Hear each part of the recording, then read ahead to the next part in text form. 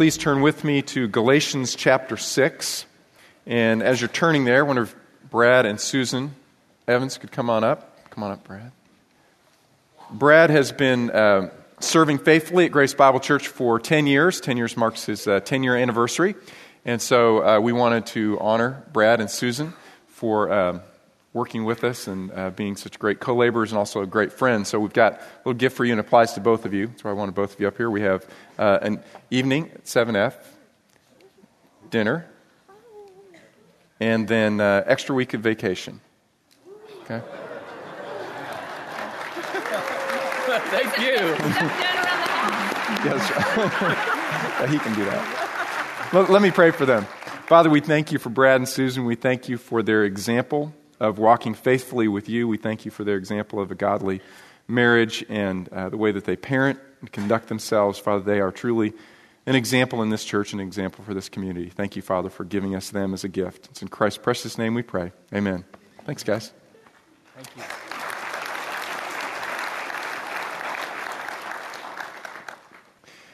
When the world looks in at the church and they think of the really super spiritual people in the church, do you think that they have a really positive connotation to that? What do they think of when they think of the church and the really spiritual people in the church? Is it entirely positive? Probably not, is it? Maybe an idea of people who are aloof or self-righteous or distant. I, again, wanted to visualize this for you because some images came into my own mind. I think maybe of something like this. A monk sitting by himself, copying text from the Bible, and, ironically, that actually looks like a lot of fun to me, personally. Or maybe, in the Protestant world, they think maybe something more like that. Either a long beard or a big hair helmet. One or the other is that's what the church is, and that's spiritual people. Probably doesn't apply to these ladies because they're way too happy, right? They're having way too much fun. When the church is examined by the world and they think of spiritual, being spiritual generally is cool. But spirituality as it's connected with the church and Jesus Christ, they see the super spiritual as people who are disconnected from reality. They're disconnected from the world as it really is. There's the real world out there, and then there's what you guys do at the church on Sundays and Wednesdays and every other time you have your potlucks. But that's disconnected from reality. However, if you look at the New Testament, Old Testament as well, those who are saints or those who are spiritual among us are those who are the most connected with God and as a result are the most connected with reality here on earth. They're actually seeing life as it really and truly is because they're not living deceived by the world or deceived by Satan or deceived even by their own flesh. They're living in truth and they're living in reality, and the result is they actually have the greatest impact, the greatest influence on the world.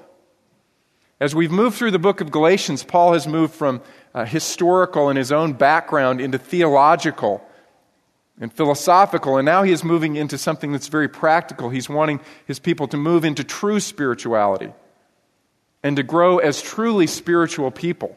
And that's the emphasis in chapters 5 and 6. I want us to continue our reading in chapter 6 and verse 1.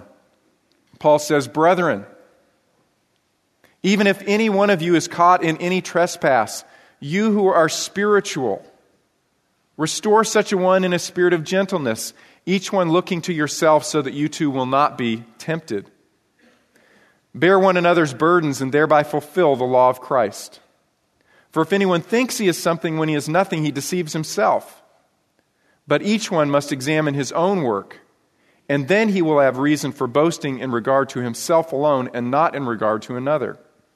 For each will bear his own load. The one who is taught the word is to share all good things with the one who teaches him. Do not be deceived, God is not mocked. For whatever a man sows, this he will also reap. For the one who sows to his own flesh will from the flesh reap corruption, but the one who sows to the Spirit will from the Spirit reap eternal life. Let us not lose heart in doing good, for in due time we will reap if we do not grow weary. So then, while we have opportunity, let us do good to all people, especially to those who are of the household of faith." I want you to read verse 8 with me one more time. "For the one who sows to his own flesh will from the flesh reap corruption, But the one who sows to the Spirit will from the Spirit reap eternal life. Remember, Galatians is probably the first book that Paul wrote. Later he would write Romans, and he would write Philippians and Colossians and these other books in which he would develop more fully his theology of sanctification. But you see the same ideas here, different terminology perhaps. In Galatians, he talks about sowing to the Spirit. Romans, he'll talk about walking according to the Spirit. Philippians, he'll talk about having the mindset or the orientation of the Spirit. What he's talking about is living our lives entirely oriented around listening to and following the voice of the Spirit. That's what it means to sow according to, or walk according to, or have the mindset, the orientation of the Spirit. And for a believer in Jesus Christ, every single day, every single moment, we will orient our hearts and our minds and our entire lives, our activities, around listening to and responding to the Spirit or to the flesh. Okay, and we will make that choice every single day, every single moment of every day. And so Paul has drawn this contrast between those who are carnal, or literally fleshly, walking according to, listening to their flesh, absorbed by themselves, or those who listen to the voice of the Spirit. I want us to review, we looked briefly at the carnal description, but I want us to review that again this morning as we get into the spiritual person. Look with me in chapter 5 and verse 19. Paul says, "Now the deeds of the flesh are evident, and they are immorality, impurity, sensuality, idolatry, sorcery, enmities, strife, jealousy, outbursts of anger, disputes, dissensions, factions, envyings, drunkenness, carousing, and things like these." You remember a couple weeks ago we defined the flesh, and the flesh is essentially this bent within us to live independently from God. We can't fix the flesh. We can't reform the flesh. There's nothing we can do. We're stuck with it until we have a resurrection body in which the flesh is removed from our flesh, our physical being. But if we walk according to the flesh and listen to the flesh, things like these, he says, will be the result in our lives. This is what life will look like for us. Now, it's interesting if you look at ancient Greek literature and even ancient Near Eastern literature, there were frequently these lists of virtues and vices. A couple things that are interesting about this list, I think, is that there's really no pattern. There's no organization. Commentators try to create organization to it, but it's not. There's no organization. It's just this lengthy list. There are 15 things in it. What is interesting to me, though, is that over half of them have to do with relational sin. Okay, let me read it to you again. The deeds of the flesh are evident, which are immorality, impurity, sensuality, idolatry, sorcery, enmities, strife, jealousy, outbursts of anger, disputes, dissensions, factions, envying, drunkenness, carousing, and things like these. He says, I'm not done. I could go on, but these 15 represent the deeds of the flesh. Over half of them are relational. Because when we're walking according to the flesh, the result is broken relationships. Our relationships don't function right because our spiritual life, indeed our whole life, is worked out in the context of relationships. I remember in college, I hated group projects. And it was this horrible rude awakening to me when I realized life is a group project. Okay? All of it. All of it. Notice his description, chapter 5, verse 15. But if you bite and devour one another, take care that you are not consumed by one another. Verse 26, let us not become boastful, challenging one another, envying one another. Apparently, the big issue practically in the church that was a result of their bad theology, their legalism, was that they were biting and devouring one another. There was constant conflict in this church, or in this group of churches. The problems weren't just doctrinal. Doctrinal problems were leading to practical problems in the church. Biting and devouring one another, being consumed by one another. I want you to keep your place here in Galatians and turn back with me to 1 Corinthians chapter 3, verse 1. If the church in Corinth is known for anything, it's known as being probably the most carnal or fleshly or immature church that Paul ever wrote to. That's why they have 2 letters and they're so long. Right? Chapter 3, verse 1. I, brethren, could not speak to you as spiritual men. men and women who are in tune with the Spirit of God, men and women who are listening to His Spirit, responding in obedience to God's Spirit. They're walking in step with the Spirit. I can't speak to you like that, but rather as to men of flesh, that is, infants in Christ. They're in Christ, but they're not growing. I look at you, and by now you should be teachers of the Word of God. He says, you should know it so well. He writes to the audience in the book of Hebrews, but you're still fleshly, you're still carnal, you're still babies. And when I see babies who've been babies for 3, 4, 5, 10 years, something's wrong. I gave you milk to drink, not solid food, for you were not yet able to receive it. Indeed, even now you're not able to receive solid food because you're still fleshly. For since there is jealousy and strife among you, are you not fleshly? Are you not walking like mere men? There is nothing to distinguish you from the church.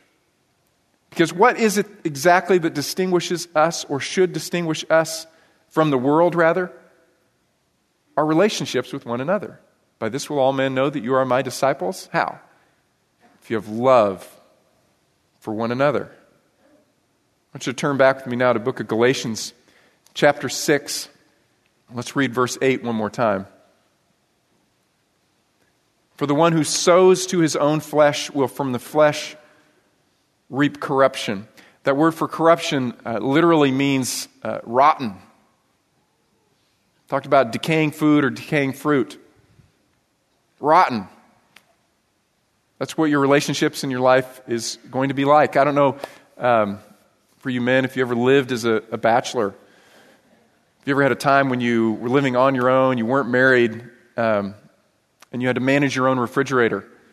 I had to do that for quite a while because I got married late. And I remember one point, my roommate and I, we were living in Dallas, and we noticed that just kind of gradually there was this smell that was overcoming us in our apartment. You know, we're thinking, it's not us.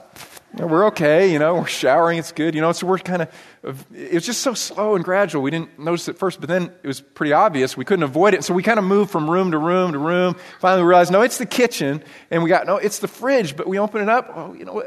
I can't find it. So we began just pulling everything out of the fridge. And sure enough, you know how guys do, you just start shoving stuff in. And then other stuff just gets shoved to the back, and you've got an accidental science experiment back there. And so sure enough, we had these potatoes that got stuck all the way in the back. And I did not know potatoes could smell like that or look like that, or we weren't even sure exactly at first, what is that? Well, that's literally what the word is talking about. If you sow to the flesh and you pursue what you want to do independent from God, this is the smell of your life. It's very graphic. See, they would have picked up on that, and so we need to as well. This is what your relationships will be like. The one who sows to the flesh reaps rot, reaps corruption. And what is the result? Well, broken relationships within the church, broken relationship or fellowship with the Lord that needs to be restored. That's where he's going in chapter 6. Restore such a one. Why? Because God has stepped in and disciplined. Because God does not want our lives to remain like that. Because we are in Christ, we should smell like we are in Christ. We should reflect and radiate and put off the aroma of Christ, as he tells the believers in Corinth. And so he won't allow us to continue down this rotten path. He's going to step in. He's going to intervene. Why? Because we're sons and daughters. If we weren't so precious to him, he wouldn't intervene, right? That's what he says in Hebrews chapter 12. God deals with you as with sons, precious sons. That's why you endure discipline, because God wants to restore you to fellowship. He wants to restore you to fellowship with him and fellowship with other believers. And so discipline, he tells us in the book of Hebrews, it's a gift from God. It doesn't for the moment seem to be joyful, but afterwards it yields the peaceful fruit of righteousness, that aroma that smells from our life, that is a thing of beauty, that is attractive to others. In that process of restoration. So God disciplines us. Why? Because he wants to make us spiritual people. Not like the images we might have in our minds or the world might have in its mind of the church. But truly spiritual people are the most attractive to be around. So what do they look like? Look with me again, chapter 6, verse 1. Brethren, Even if anyone is caught in any trespass, you who are spiritual. He gives a description of this, and we read it once before, but I'd like for us to read it again. What does it mean to be spiritual? What does it look like? Chapter 5, verse 22. But the fruit of the Spirit is love, joy, peace, patience, kindness, goodness, faithfulness, gentleness, self-control. Against such things there is no law.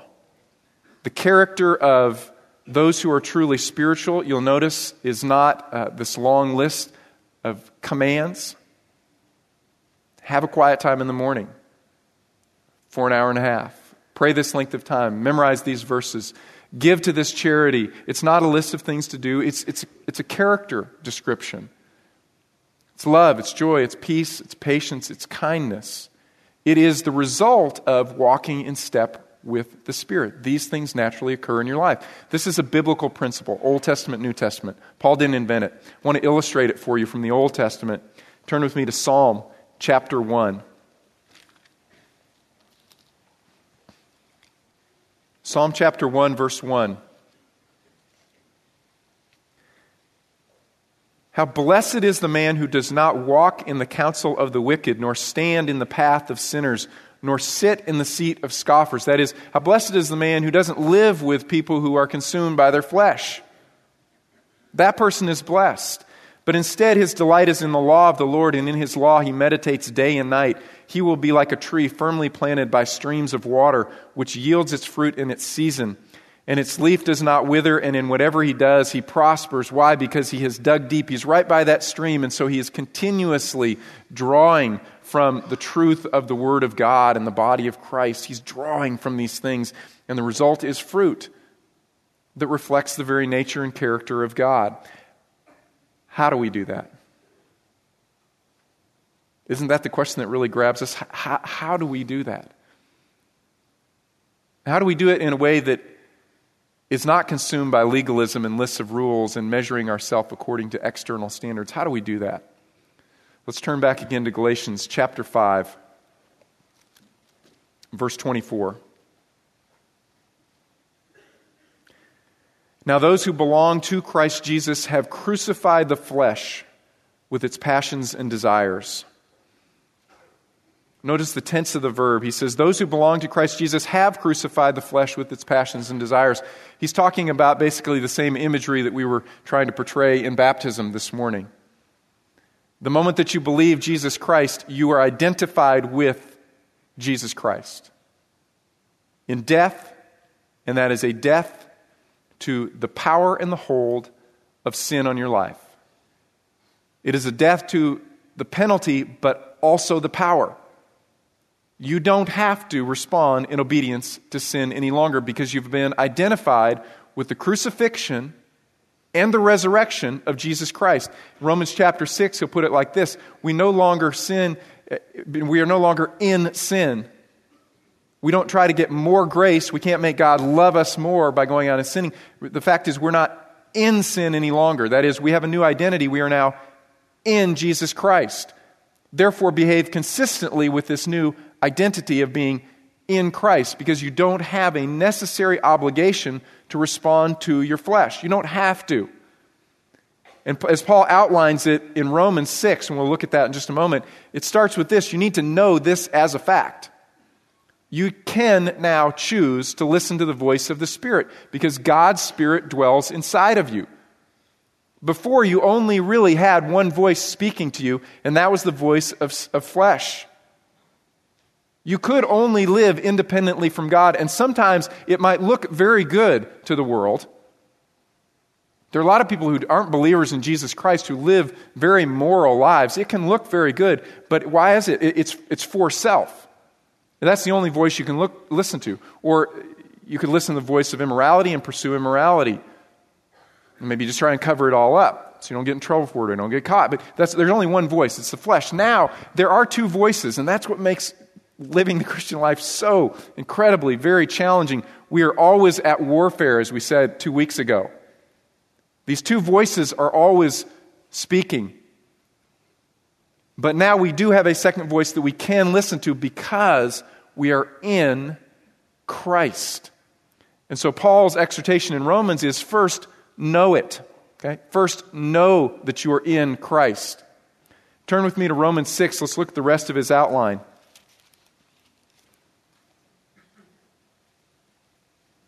Starting in verse 6, chapter 6, verse 6. Actually, let's start in verse 5. For if we have become united with him in the likeness of his death, that is spiritual baptism or the baptism of the Spirit, being united with Christ in his death, certainly also we will be in the likeness of his resurrection, knowing this, that our old self was crucified with him in order that our body of sin, okay, the current physical body that has the indwelling principle of sin, or the flesh, might be done away with or literally rendered inoperative so that we would no longer be slaves to sin. We don't have to be slaves to sin, he's saying, because we are now in Christ. Know this to be true. And for a lot of believers in Jesus Christ, they don't even know that this is the case. Okay? But this isn't the ending point, just knowing that you're in Christ. He goes on. Verse 7. For he who has died is freed from sin. You don't have to respond in obedience. Now, if we have died with Christ, we believe that we shall also live with him. Knowing that Christ, having been raised from the dead, is never to die again, death is no longer master over him. For the death that he died to sin once and for all. But the life that he lives to God. Even so, consider yourselves to be dead to sin, but alive to God in Christ Jesus. Verse 11. Consider or reckon it to be so. Know it.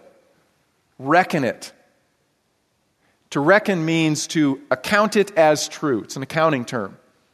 Put it in the column of your assets that you are in Jesus Christ, even if you don't feel like it.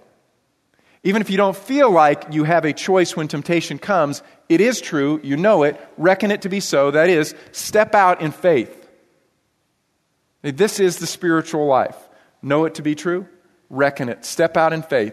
Even when temptation is assailing you and it feels as if you have no choice, you do, in fact, have a choice. Satan's lying to you. Reckon it to be so. Count it as so. Trust in it. Maybe you've heard the old illustration of how elephants are trained for the circus. It's a great illustration. They get elephants not when they're grown, they get them when they're babies. And when they're babies, they put a shackle around one of their back legs. And then they drive a stake into the ground with a chain between the stake and the shackle, and the baby elephant cannot pull it loose.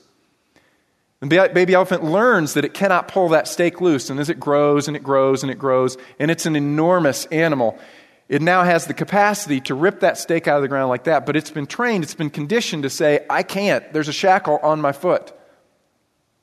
I can't move. And the same thing is true of us. We've been conditioned to say to ourselves when temptation comes, I don't have a choice, and I give in. Reckoning means realizing you're a big elephant. Spiritually speaking, of course, you're strong. Yank it out. Say, no, I don't have to respond any longer in obedience to sin because I'm in Christ. I have been changed. Know it to be true. Reckon it as such. Third principle, verse 12. Therefore, do not let sin reign in your mortal body so that you obey its lusts. And do not go on presenting the members of your body to sin as instruments or weapons of unrighteousness, but present yourselves to God as those alive from the dead and your members as instruments of righteousness. For sin shall not be master over you, for you are not under law, but you are under grace, and grace is empowering. Because you are unconditionally loved and accepted by Jesus Christ, that is power. So now present yourselves to the Spirit. Do you think that these Roman believers were struggling with sin when Paul wrote to them? Yeah. It didn't mean that they were not believers, but they were really, really struggling with sin. Notice what he says here, verse 13. Do not go on presenting the members of your body to sin as weapons of unrighteousness, which implies what? They are, in fact, presenting the members of their body to sin as weapons of unrighteousness. And so he says, stop that because you don't have to. Now, what is the solution? It is to present yourself to the Spirit. Present yourself to the Spirit. How do you present yourself to the Spirit? You create habits in your life that make yourself constantly accessible to the Spirit and that keep your heart soft to listen to the Spirit rather than resist the Spirit. I'm not telling you have a quiet time every morning at 6 a.m. for an hour and a half. It doesn't matter to me. What does matter to me is that you have time listening to the voice of the Spirit. Because if you don't, you're not presenting yourself to the Spirit. So you need to have time where you're listening, and I mean actively listening to the voice of God from His Word. A couple weeks ago, I gave you an illustration. President of a large theological seminary is an atheist. He knows theology, he knows the Bible way better than we do. He probably spends more time reading the Word, but it is not united with faith and trust and confidence and submission to God. So it doesn't profit in his life at all. You and I can do the same thing. We can have the whole thing memorized. We can quote it and we can impress people. The issue is not even how much time you spend in it. The issue is the receptivity of your heart. You're in the Word and you're listening receptively. And you're meditating and you're memorizing and you're pouring your heart back out to the Lord and you're saying to Him as you come to His Word, Thy will be done. Okay? Thy will be done. Not my will, but your will be done. Not the voice of the flesh, but the voice of the Spirit. And you're listening and you're presenting yourself to the Spirit. So probably one of the greatest steps for each of us to take this week would be to examine, how am I possibly presenting myself to the flesh? And how can I turn that and begin to present myself to the Spirit? Know it's true. You are united with Christ. Reckon it as such. Trust it and step out in faith. You don't have to listen to the voice of the flesh and sin. Present yourself continuously. Morning, noon, and night. Throughout the day. Learn how to be people who are oriented to the voice of the Spirit. Even as you are at work. Put a card in your pocket that reminds you, Thy will be done. It just orients your mind. That reminds you, these relationships around me, these are sanctifying. They're trying, aren't they? But they're sanctifying. That's orienting toward the Spirit. I'm seeing this not just as an annoyance, but an opportunity for me to be sanctified, maybe for that person to trust Christ. I'm orienting my mind around the things of the Spirit. Know, reckon, present.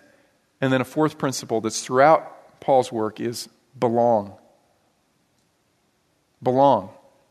Turn back with me to Galatians again. Chapter 5,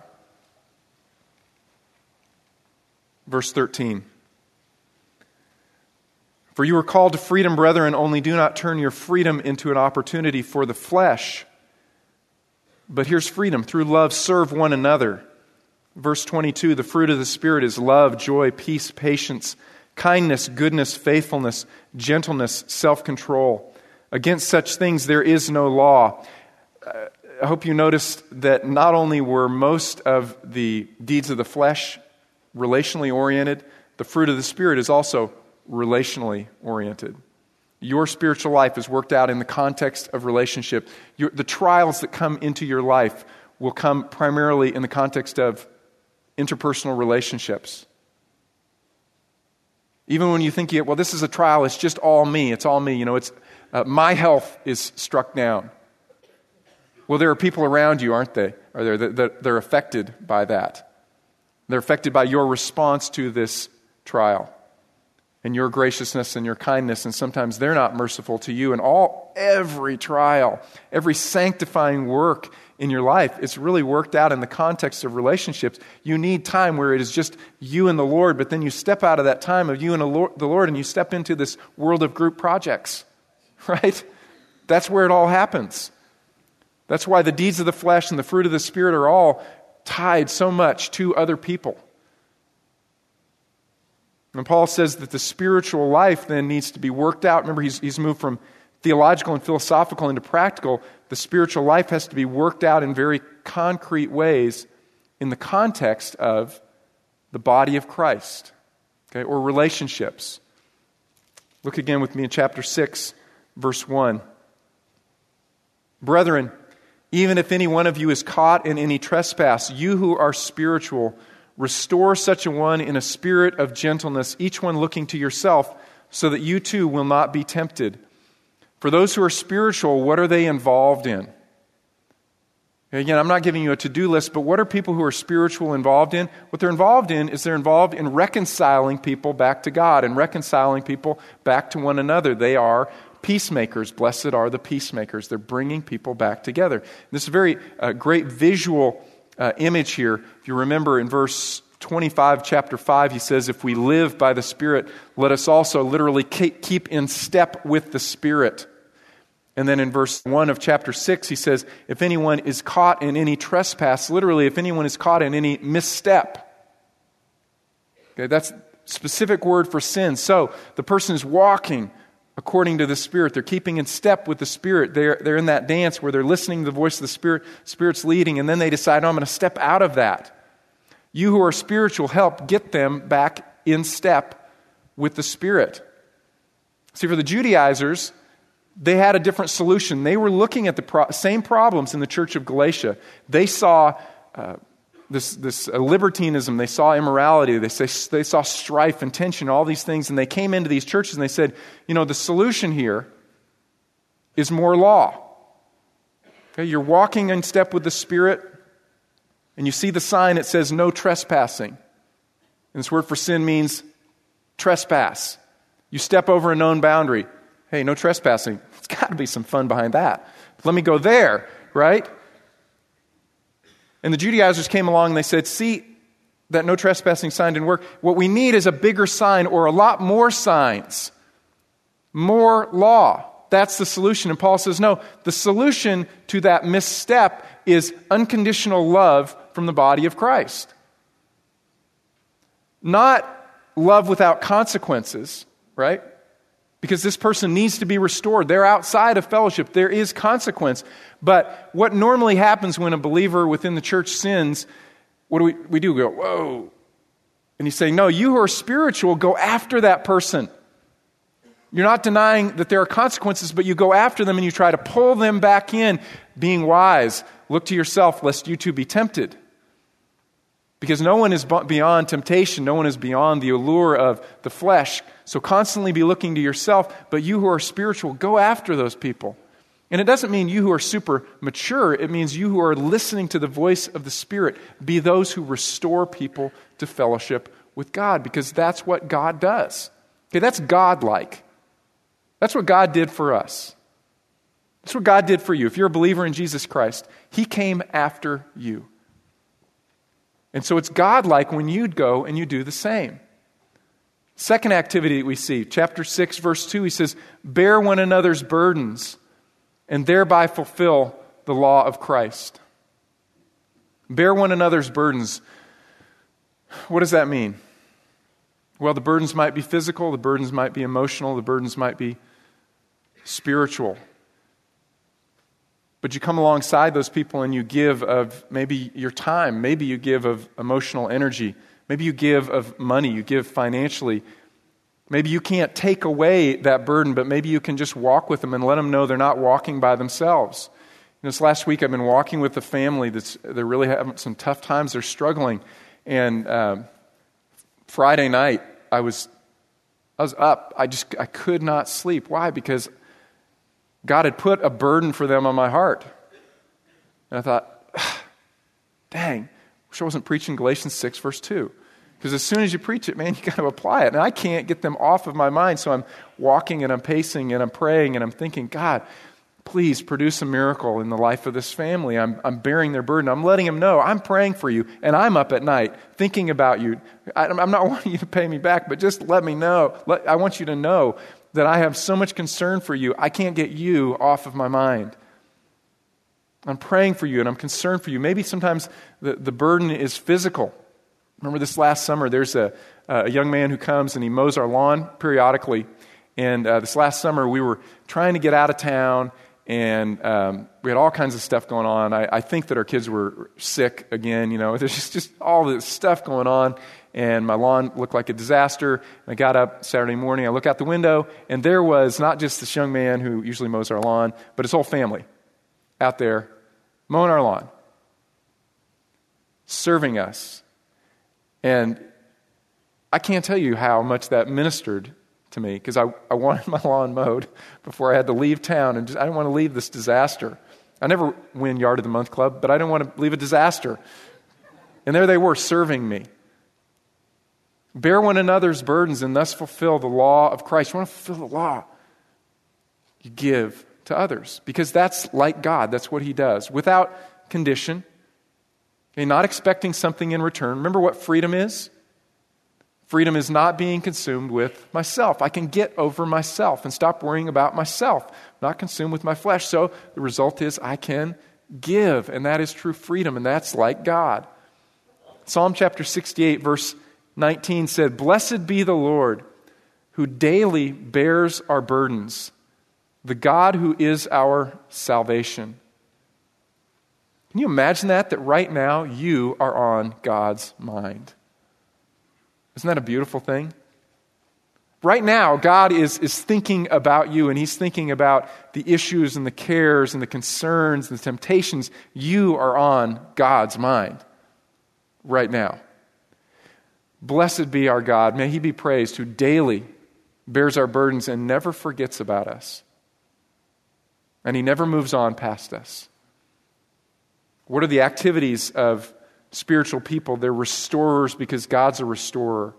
They are burden bearers because God bears our burdens. And there's a blessing for those who are spiritual. Look with me in chapter 6, verse 8. It says, "For the one who sows to his own flesh will from the flesh reap corruption, but the one who sows to the Spirit will from the Spirit reap eternal life. Let us not lose heart in doing good, for in due time we will reap if we do not grow weary." The reaping that he's talking about is reward. And the eternal life that he's talking about there is not life sometime out in the future. It is life that's characteristic of eternity. It's heavenly life. It's what you can experience right now. It is the fruit of the Spirit. And there's also a reaping that we'll see when we're standing before the Lord someday and he's looking at our lives. Did we walk according to the Spirit? Did we listen to the voice of the Spirit? Did we sow according to the Spirit? It shouldn't surprise us that God rewards that. Now again, you can't, through sowing to the Spirit, make God love you more, but you can really bring pleasure to the heart of God.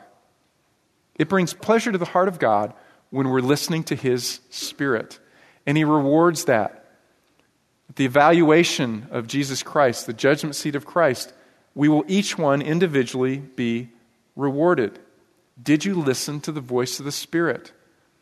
Now notice with me, chapter 6, verse 3, he says, "If anyone thinks he is something when he is nothing, he deceives himself." What he's saying there is a possibility that you would evaluate your life and others' lives inaccurately because we look at things as they are externally.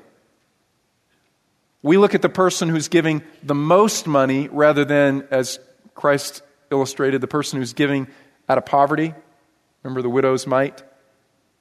The self-righteous comes in and gives lots, sounds the trumpet. Look at me. The widow comes in meekly and mildly, drops in 2 coins. Jesus says, who gave more? Heaven's economy, right? Heaven's evaluation. He doesn't need your big money. He needs your heart. How does he evaluate? What does he look for? Chapter 6, verse 10. "So then, while we have opportunity, let us do good to all people, especially to those who are of the household of faith." While we have opportunity. What are the opportunities given to you? I'm not going to be evaluated based upon the opportunities that have been given to Jay. And Jay's not going to be given based upon the opportunities that have been given to me.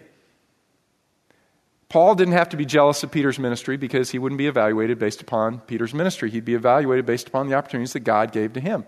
God has given you absolutely perfectly unique. We overuse the word unique, don't we? Now this is, really unique, like really, really unique, perfectly unique, meaning only you alone have opportunities that only you can listen to the voice of the Spirit and serve accordingly and love. Just your opportunities. Have you been faithful to those? Have you been faithful to those? And again, God is not evaluating you based upon the outcome or the result, just were you faithful to the opportunities. Parents, you cannot control how your children will turn out. You don't have control over that. What do? You love your children. You love them unconditionally. You make sure they know they're loved unconditionally. I will always love you. I will always be loyal to you and faithful to you. Now, here are the boundaries in our house. I'm going to try and be consistent with those boundaries. I'm going to try and set those boundaries reasonably. And I try to make sure you know that you are unconditionally loved, not just within the boundaries, but even when you step outside the boundaries, you are still loved. There may be consequences, but I love you. And you try to raise them in the nurture and the admonition of the Lord, and they make your choices. And what are you responsible for? The input, faithfulness, what God has called you to do with your children, and then they're going to make choices. You're not responsible for those outcomes. God doesn't evaluate you on those things. You can't make someone trust Jesus Christ. You're not responsible for people believing in Christ. Isn't that nice to know? You are not responsible for that. You are responsible when an opportunity comes that you love in deed and in word by sharing the love and the truth of Christ with that person as God gives you opportunity, and trust Him for the outcome. You can't make people grow in Christ. You can't make people stop a certain sin and pursue Jesus Christ. You may have a group of men or women or a home church that you're involved in, and you see issues and you're really trying to redirect. Well, you know what? You do not have control over that. You have control over encouraging and exhorting and admonishing and teaching, and you do all of those things in the context of unconditional love, and pray and pray and pray, and God rewards your faithfulness to that, but not the outcomes. And this is the picture that He gives of people who are really, truly free. Okay, those who are spiritual, you who are spiritual, meaning you who are walking according to the voice of the Spirit. You're listening to God's Spirit and you're responding to the opportunities that He gives you in faithfulness. Now, how do we apply this? Let me give you just one application this morning. Actually, I'm going to give you two. Okay, here's the first one. What will you do to start, or in the words of 1 Thessalonians, excel still more? Orienting your life totally around the Spirit of God, listening to His voice. Or maybe it might be you need to think about what are the influences of the flesh that I need to stop allowing into my life. Okay? That's what I really want you to focus on this week. Now, second, I would like for you to think through, what do we miss in our study of Galatians?